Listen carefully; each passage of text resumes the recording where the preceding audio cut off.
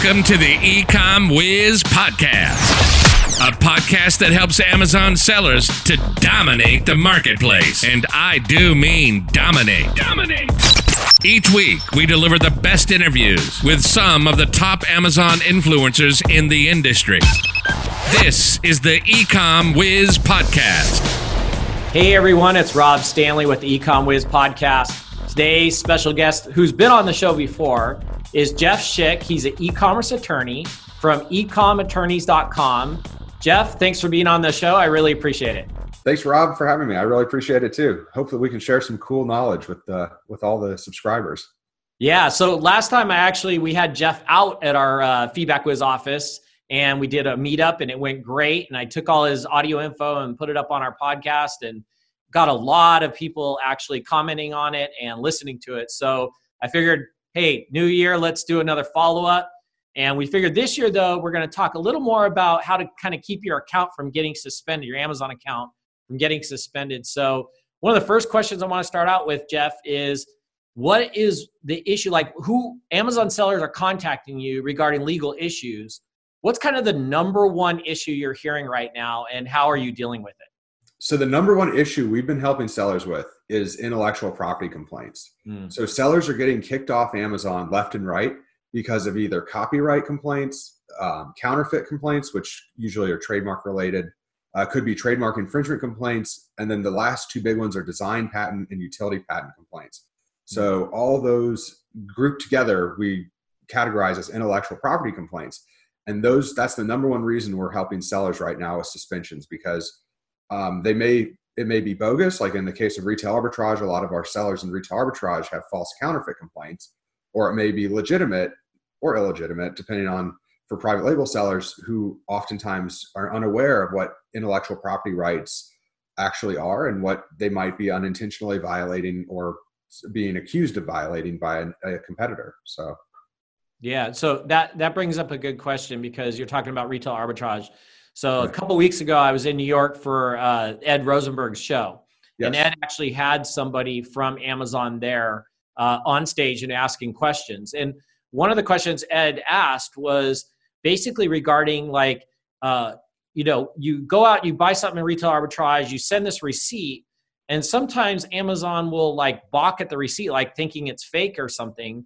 So, I mean, is there any way to kind of I guess the right word is be careful where you shop at, because, there's discount stores all the time, and you assume that the items you're buying for retail arbitrage from these discount stores is going to be legit, and you got the receipt to back it up.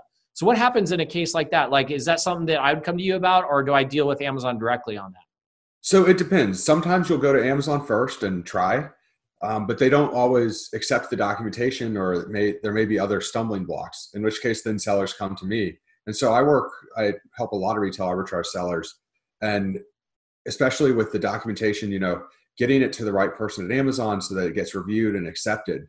Amazon still accepts receipts. So if you're shopping at a Walmart, Home Goods, TJ Maxx, Marshalls, any of the outlet stores, those are totally fine.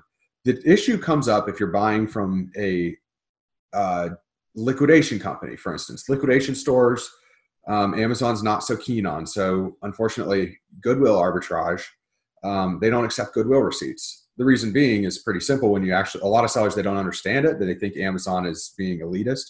But it really comes down to, if they started accepting goodwill receipts as proof of authenticity, then you would have this just influx of donations at Goodwill of counterfeit products, most likely at the Port of Los Angeles. And then it'd just be, and then you'd have these massive retail arbitrage groups going to Goodwill and just buying products back from Goodwill that were previously donated, and then sending them in and saying that they're authentic. Obviously, it would not be authentic product. And so the reason, that's why, with Goodwill, there's no way to prove the supply chain. But Amazon, as long as it's a reputable store that you can prove supply chain authenticity, any of the standard bricks and mortar stores that are name brands, Amazon's going to be fine with. It's the smaller businesses that sometimes you run into issues. But the nice thing about Amazon is, say, if you go to one of these mom and pop shops, say you go to, Discount General Store, of Sacramento, and it's, a small mom and pop company, and you tell them what's going on. A lot of these store owners will, they don't want to, but if you talk to them and you say, heart to heart, my business is being held up by Amazon because I purchased these products from you and Amazon doesn't know who you are, they will often give you their wholesaler's receipt. So they may tell you, you have to promise you're never going to contact the wholesaler directly and try to cut them out. But it's a fair trade to be honest with them and give them your word that you won't do it. And Amazon will accept, multi-levels. So we've gotten sellers back on by providing, here's the seller's receipt from small business A, small business purchase from small business B, mid-sized business B, who purchased from national distributor C, and provide all those supply chain receipts along the way. And Amazon then reinstates the account and accepts the documentation. So it all comes down to trustworthiness of supply chain. Yeah, no, that's perfect. And I mean, so like you just said, you got to show the path going back is basically right where it originated from and how it got there. So that way there's proof to say that it's a legitimate product. Yeah. Now, what about let's say you're over in China, you're going to these factories, you run across a product and you're like, man, this would be great to sell, or, hey, this has a brand name on it. How reliable is it buying from some of these factories, some of these products that have brand names on them, and you're obviously going to give Amazon a receipt showing, or invoice showing that you bought this from a factory. But I mean, how many times does that hold up? Never. So So if you're purchasing from the product from the manufacturer, and I might go to the Apple iPhone, the company that's making iPhones. I think it's Foxconn, right? If I'm not mistaken. Yeah. So I might go to Foxconn and say, hey, I want to buy iPhones from you.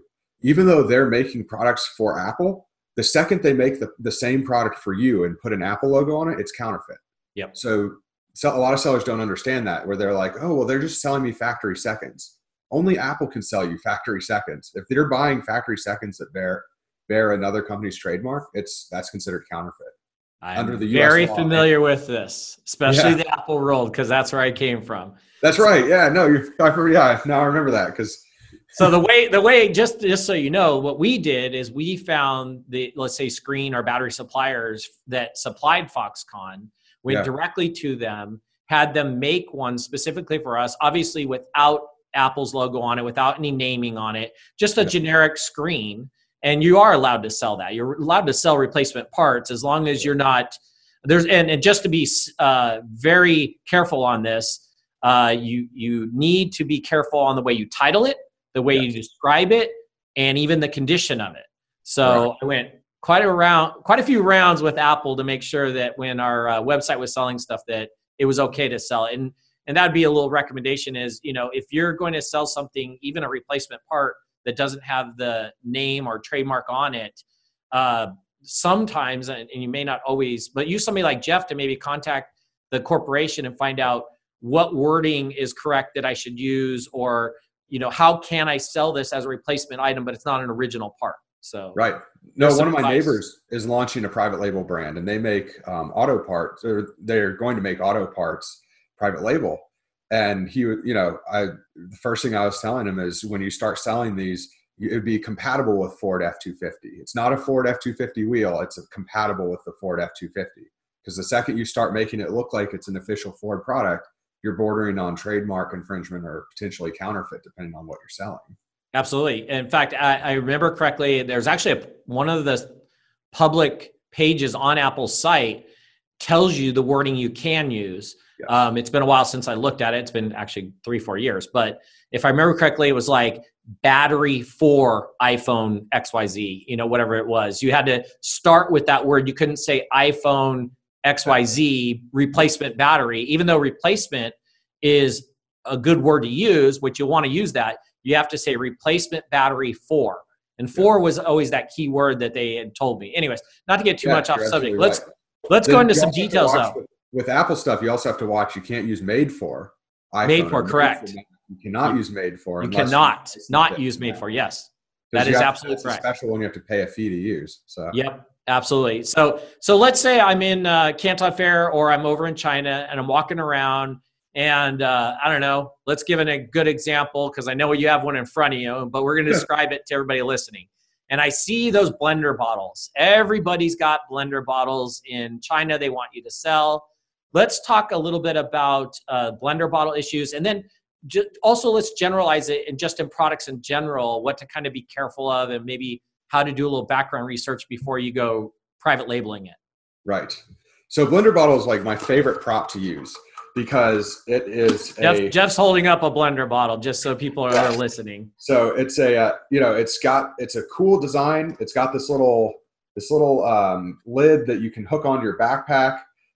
It seals shut so it doesn't have any like issues with when you're shaking it. And it's got this cool little ball inside that mixes up protein powder. And it's got ridges on the side that makes it really easy to hold. So this is a great product to use. It's not a good product to sell unless you're buying it from Blender Bottle. So explain the issues on it. So the common issues with the Blender Bottle is that it represents every form of intellectual property you can think of in the United States. So they have a trademark on their logo, so this blue logo here has a trademark on it. Does Blender They also Bottle. have a copyright on that logo. Yeah. They have a design patent on these ridges here. They have a design patent on the hook here for connecting to your backpack.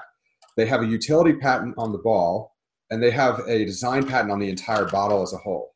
So if you go to sell this product, you're breaking every single intellectual property law in the United States all in one fell product swoop. So it's great product. Buy it directly from them or license it from them if you want to sell your own version. So it's that's my word of advice for that. So what do those words mean that I was talking about? Copyright is it's the simplest form of IP protection. Copyrights cover words, images, anything that you design yourself. Pretty much could be music. It can be TV shows. Anything of artistic expression generally can be protected by copyright, and those are with the Library of Congress. Trademarks is the United States Patent and Trademark Office. That covers brand names. So it's designed to cover the origin of a good. So Feedback Whiz is trademarked. That's y'all's trademark. Blender Bottle is trademarked. We have a trademark on FRS for our law firm and on our logo. So, just goes to show you what can be trademarked. And then design patents are pretty, is a form of patent protection. It covers the design. It's pretty self-explanatory. So ridges on the side of the bottle that look in a certain way, those are covered by design patent. Utility patents are the most broad form of patent protection, and that covers functionality and usage. So the blender bottle ball inside, this little ball that is part of the blender bottle, has a utility patent on it. So, and it also has a design patent too. They've got multiple. You can have both. What that means by them having a utility patent, though, is that you can't just simply change the look of this ball and throw it in another bottle and sell it. They actually cover any spherical object that's used for mixing, whether it's made from wood, plastic, or metal. Any material is protected by their patent. And so you could make another sphere out of something else and you'd still be violating the blender bottle patent for this ball. I was actually asking Jeff, I said, okay, what if I made a plastic sort of rod from the top of the screw-on lid that had sort of a ball on it that would blend, because now it's not sitting by itself down in the mixer. And Jeff goes, wait, that's covered. So tell them how that was covered by somebody else, Jeff. So this one's covered by GNC. GNC. So GNC makes a knockoff blender bottle. That's exactly what Rob described. And they've got a patent on this. So it just goes to show you that patent can be, just because you're not violating one patent, you got to watch out because there could be more. So patents are unfortunately the hardest thing to do a search on, and that's why you pretty much, the best way to do it is to hire a lawyer. We have a patent lawyer on our team. Like I'm not a licensed patent lawyer when it comes to utility patents, so I don't handle the utility patent claims when it comes to doing searches, because you have to watch out for so many basically hidden pitfalls. So when the benefit of using a patent lawyer to do a search before you launch a product is that if they give you an opinion letter saying that this product doesn't infringe, then that's considered evidence if you ever were to be accused of infringement that you did your due diligence. Whereas, unfortunately, like I've seen lately on some of the seller forums, that there are people from Fiverr that do patent searches for like $7 to $25. That's not evidence of due diligence, and that doesn't hold up in court. You can't say, but this guy from Fiverr did my patent search. It doesn't work. So they're not a licensed attorney, correct? Correct. Most likely. Well, oddly enough, you don't have to have a licensed attorney to do patents. Oh, that's true. You just have to have a licensed patent lawyer, someone who's a member of the patent bar. But let's face it, if I want a piece of paper that's going to give me reassurance that it was done correctly, I want an attorney's letterhead, somebody who's gone to school, understands it. So just some advice I think we're going to give out then. So kind of to prevent, counterfeit type issues or patent type issues. If you're in China, I would usually recommend get as much information you can on the product, photos, descriptions, pricing, whatever you want. Maybe even get a list of several items. Maybe come back, do a little research yourself. But if you're going to go gung-ho into a product that you're hoping to make, hundreds of thousands to millions of dollars on, spend a few dollars to have somebody like Jeff or another firm or somebody go basically research this for you and give you the reassurance that you're all in on this and it's safe to do. Correct. Is that safe to say? Yeah, absolutely. Because a couple of dollars up front is much less expensive than the cost of, because, we've got one seller that we're working with right now, and it's unfortunate because he was shut down for patent infringement and his product does infringe. It's literally hits every element of the patent that is in question. And so now he's got thousands of units of inventory that he's sitting on that he can never sell. He can't sell them just because you can't sell them on Amazon. It's illegal to sell them in the United States. So he can't sell them on eBay. Can't sell them on Walmart. They're just, at this point, they're going to have to be destroyed. And it's unfortunate because they've spent thousands of dollars to get those units. So it's, it definitely, before you, go gung-ho on something, you want to do your due diligence there and make sure it's safe to sell. One simple thing you can do yourself, trademarks you can search yourself.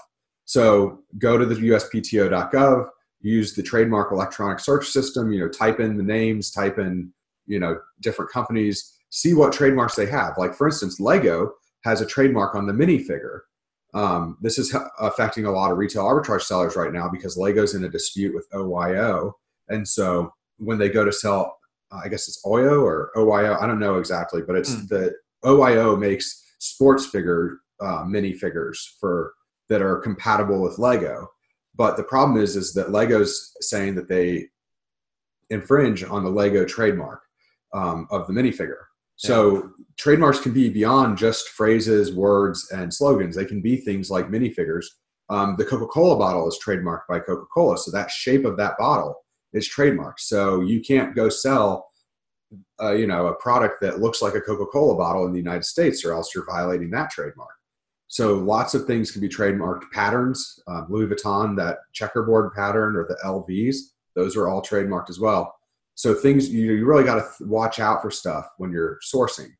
Because we see some sellers have come to me before and they're like, oh, look at this amazing, design I came up with, and it's a unique private label product. And I'm going to go ahead and put the Burberry print on my packaging because it looks cool. That, not that it doesn't say Burberry. They're not trying to make it look like Burberry. I mean, they are, but they're trying to make it just look high end. Or Tiffany blue. Like, you can't use the blue box that Tiffany sends their products in. That's trademarked. So you have to watch out for those sort of little pitfalls. And so it's just there's so many things, but you can at least get started by doing it yourself a little bit, to just do basic searches and knock out ideas. Yeah, I think I remember in the day, T-Mobile, didn't they trademark their pink color or whatever they use or something, right? Yeah, they do. They have a trademark on that. Yeah, that's just crazy.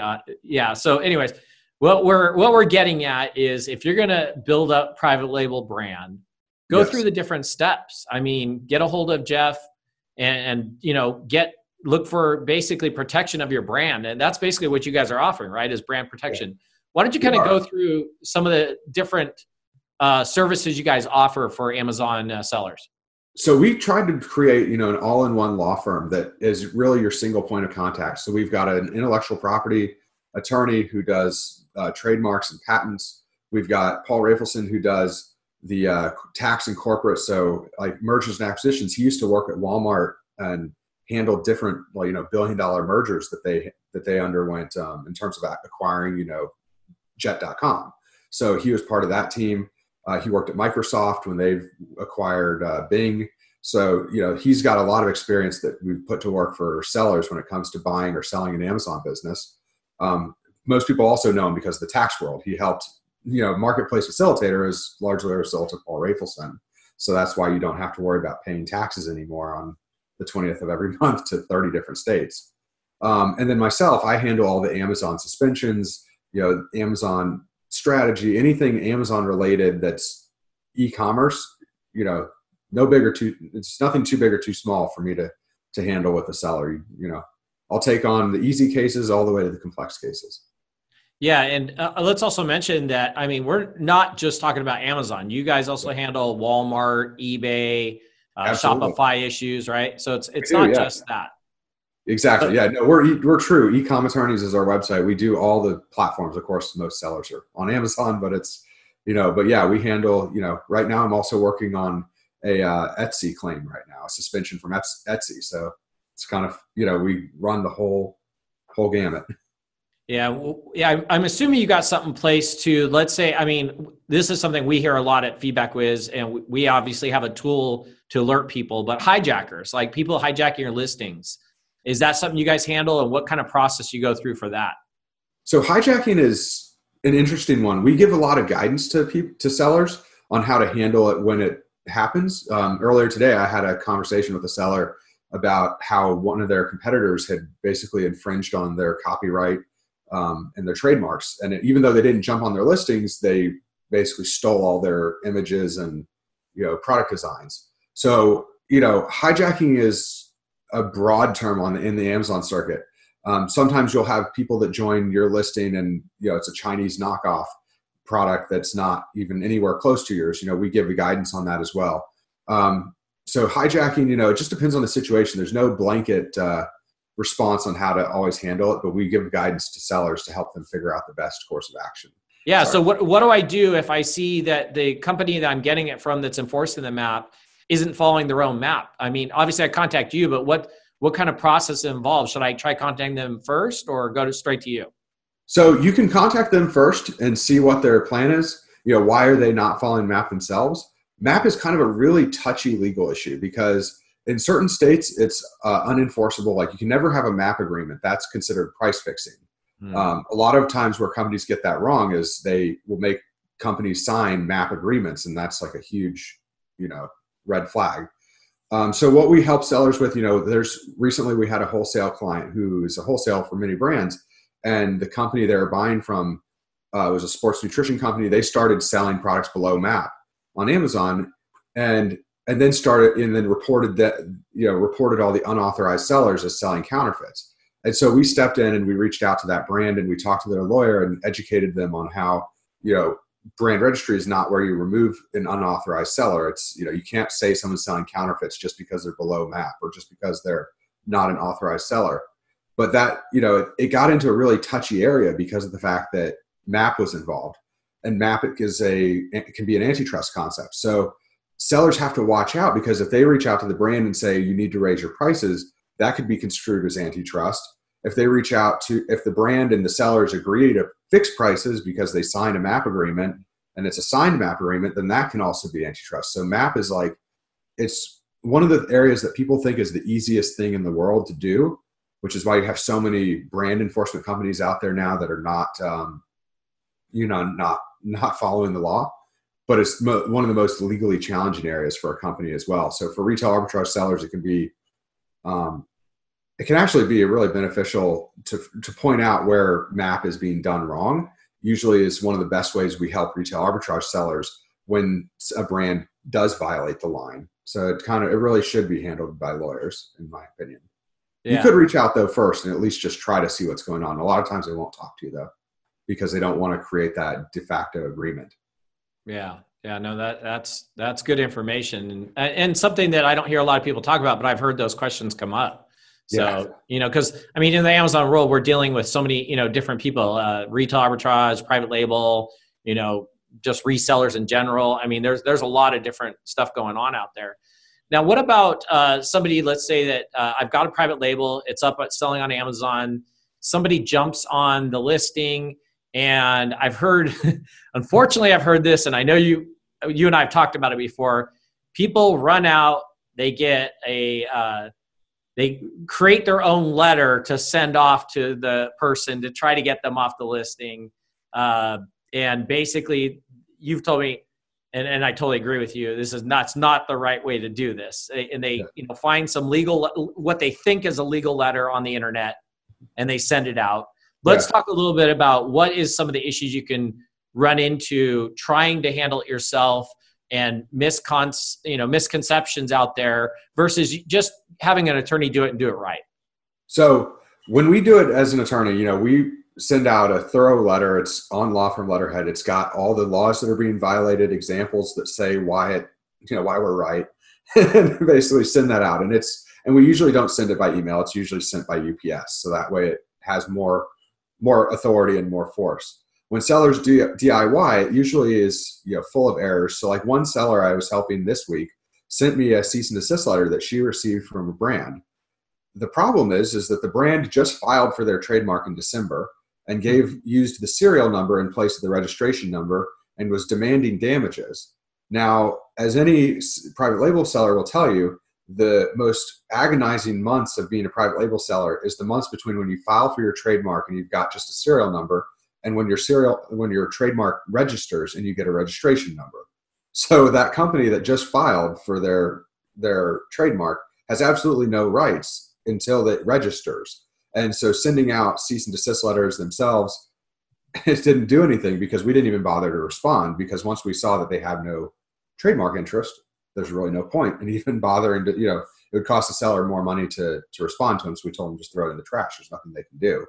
Yeah. So it's, but writing it yourself, you run into those risks because what you might think is the law, your understanding might not be completely accurate. And all it takes is the other party receiving one of those letters to take it to a lawyer, and you'll find yourself either being ignored, or worse, you could actually be sued for, tortious interference or some other claim that they might hit you back with, because you might be enforcing rights you don't actually have. Yeah. When it comes to cease and desist letters, for private label products, usually that if you're having an issue with hijackers, the best course of action we're sending people these days is to transparency, because transparency allows you to control your supply chain and make sure that only your products show up on your listing. I know it costs 5 cents to 25 cents per product extra because you have to apply that sticker, but it's the easiest way to make sure that your manufacturer is not selling factory seconds out the door that end up on your listing, or that somebody else is purchasing your product from a product that looks like yours from Alibaba and sending it to your listing as well. So transparency actually does, for private label sellers, really help in that regards. Yeah. And it's the cheapest solution. Yeah, one solution that Steve Simonson had suggested, and he's done a lot of manufacturing, is if you're doing a mold, for instance, have them imprint your name or your trademark or your logo, whatever it is, into the mold. That's perfect. And yeah, that usually helps. Now, it's not that they couldn't fill that area of the mold in and still make extras, but at least it cuts it down, the possibility. And also signing an agreements with the factory, that basically says that, you're exclusive to this product, and will they make another copy of it that's not? I mean, yeah, they probably could, but at least there's some there. And then the other thing I want to bring up regarding the letters is that it's not a one letter fits all. Like each time somebody violates it, it could be different. So just because you go to Jeff and he gives you, he sends a letter out and obviously gives you a copy of it, doesn't mean you should take that letter and just use it every time like a blanket one, because each time it's going to be different. Isn't that right, Jeff? Absolutely. Yeah. No, we recently sent out a cease and desist letter for a client, and because the person had ripped off all their product packaging designs and even was using their name and one of their trademark terms on the competing product name. So we sent off a cease and desist letter to the seller, but you wouldn't be able to take that same letter and use it again, because all the details that we wrote for this 5-page cease and desist letter that was sent out were surrounding how this product A made by our seller had all this intellectual property, copyrights that were registered copyrights, registered trademarks, and product packaging with registered trademarks and copyrights. And that product B by the offending seller was violating all those. And we had specific examples showing, here's our copyright and trademark, number for this. Here's what you're saying, you're using our product name on your packaging. Like that's direct, but but he wouldn't be able to then take this and apply it to product C because now it's a totally different product unless he goes through and does that whole analysis, or else it's going to look funky. And it's also no longer going to be on law firm letterhead either. So because it's just going to be coming from him, even though it's written by a lawyer, it's not going to be as strong when it doesn't have our letterhead at the top. I think that's a bit of advice you just gave. If you are taking Jeff's letter and rewriting it, take off their letterhead because it didn't come from them. So yeah, because now highlighting another issue. Yeah, that's forgery. And believe it or not, we have had one instance where somebody called to verify a letter that we supposedly wrote, and it was actually Amazon, and we didn't write it, and we didn't verify it, and that seller is no longer selling on Amazon. Yeah. So, you can't just hijack a lawyer's name and use it and think that it's going to work. People do call to verify the phone number at the top of the letterhead and the phone number's on our website. Yeah. I mean, and the reality is, anything legal is going to be usually a little expensive, but you got to think about in the long run what it could cost you by not doing it. Right. Absolutely. And also, if you're building a business to sell, which most sellers are building a business to sell, you want to have proper trademarks, proper copyrights, proper patents, because all those things, yes, they cost more money when they're done by a lawyer compared to DIY. But the reason why General Motors and Ford and Coca-Cola have value is because they have such goodwill that was produced over the years and such strong intellectual property portfolios. So if you're not going out there and getting that strong intellectual property portfolio, or the proper LLC agreements and the proper cease and desist letters, then your DIY company will never progress to that next level when you want to go and sell it, because you don't have those foundations to sell them. Yeah. And full disclosure, I have paid Jeff to do help me with a couple trademarks myself. Yes. Yes. So even though I currently do not sell on Amazon, as another full disclosure, I do not sell on Amazon. But Jeff, I had a few trademarks that I wanted to keep, and Jeff helped me with that, and I did pay him to do it. So, but let's talk a little bit. I just want to make sure everybody knows, so they don't, they understand full disclosure here. Yes. But let's also talk about, Jeff knows a lot about Amazon, and there's a reason I've had him on before and why I have him on again this year. And Jeff, talk about your background of selling on Amazon and where you kind of came from, and why you have, not only as an attorney, but a little better understanding. I'm not going to say as other attorneys, but you just got a little better understanding than some. So I've been in the Amazon ecosystem. Thank you for that. It's a good intro. I've been in the Amazon ecosystem since 2011. I actually opened my seller account roughly 2 weeks after the switch between when they used to have daily payouts and every 2 week payouts. So I was 2 weeks late to the party. So I have every 2 week payouts on my seller account, but I've had that account since 2011. And it's, and so that's how I paid for, I bought my first MacBook in college with selling on Amazon. And then I eventually paid for law school by selling on Amazon. So when I was in law school, I'd grown my Amazon business. I have a Vendor Central and a Seller Central account. I grew that to 7 figures, and that's how I paid for law school. And then now as an attorney, I still help some brands who want to sell on Amazon, but it's obviously I'm more focused on helping sellers. But the great thing about having had all this experience with selling is that I know about detail page creation. So I understand the technical side, but I also understand the legal side. So one of the brands I helped design detail pages for is an animal health company. And so I got to wear the SEO hat of helping make sure their, pages were optimized for conversions. But then I also got to wear the legal hat to make sure that they didn't violate any FDA laws. So it's kind of a cool best of both worlds that I've been helping, sellers with. And so when sellers come to me and they have an issue or a question about Amazon, it may not even be anything legal related, but I usually have a pretty good understanding of what's going on because I've been in their shoes. Yeah, so. Absolutely. Which I mean, to me personally, personal opinion, it makes a difference. Having somebody who's been there in the trenches, sold on Amazon, understands the headaches you're probably going through, may even have experienced it themselves. Yeah. It definitely helps to have somebody who, understands it and has a way to basically deal with it legally and get you going the right direction. Thank you. Yeah, no, I mean, when it comes down, even like FBA, when I talk to my retail arbitrage clients, it's like I prepped and shipped to Amazon when I added it up from law school, 250,000 items that I was there putting FBA stickers on and sending off to Amazon. So yeah, it makes a difference, because when they come and they're like, you have no idea what this is like. I'm like, no, I do. I understand it. And this is how we can help make sure your business is better. And sometimes some of the things I'm able to share are not anywhere law related, but they're just practical tips on how to make the operation run smoother. Like, they can be faster to get folding tables in your warehouse. If you get folding tables or rolling tables in your warehouse to line items up and work from left to right, it's faster than getting circular tables or random, using random countertops in your garage to try to do things. A $10 folding table, buying 5 to 10 folding tables and lining them up your driveway can be so much faster than just sitting there with one little tiny, desk that you're trying to bring stuff to and label products to get out the door. Absolutely. So since retail arbitrage, I don't know if you know the saying, in today and then out the door by 4, or out the door in 24. So I used to practice that too. So yeah, that's awesome. And remind me again, because it's been a little while. As far as a law firm, you guys can handle any state or certain states. Remind me again what you guys handle as far as that.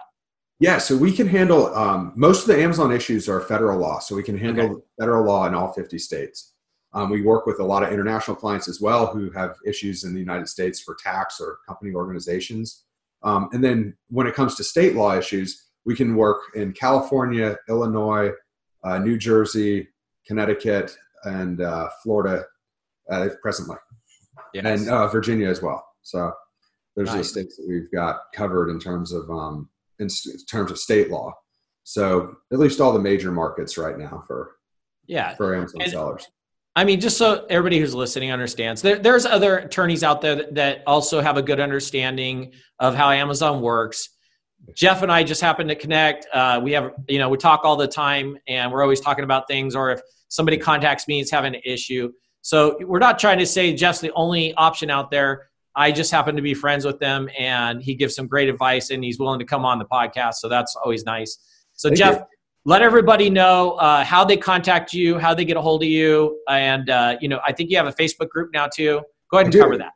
Yeah. So we've got our Facebook group right now. So I've got a Facebook page that I just set up a couple weeks ago. So it's facebook.com/Schick Jeff. So the name is down at the bottom of the screen, but it's SCHICKJEFF.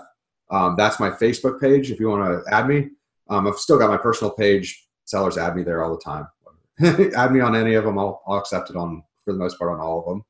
And then, and you have the link to the personal page if you want to copy that to. Yeah. Or just literally just Google his name or try ecomattorneys.com. I mean, that's another way to get a hold of Jeff. He's always out there in the community answering questions and helping people, and definitely, get a hold of him if you have a legal issue. Again, kind of any e-commerce platform issue that you're having, get a hold of Jeff on that. Yeah, thank you. No, I mean, like I said, we've been helping with more and more, we're helping with eBay sellers now. Etsy was the new one, intellectual property infringement on Etsy yesterday. So the first case I'm working on for that, which is quite interesting to just see how these different platforms function. And then of course, Amazon, we can handle almost anything on Amazon. For sure. So. Well, Jeff, thanks again for being on the Ecom Wiz podcast. I really appreciate your time, and we'll have you on again, I'm sure, next year, or if something comes up sooner. Definitely. Sounds great. Thank you very much. I appreciate it. Thanks, Jeff. Thank you. Thanks for joining us this week on the Ecom Wiz podcast.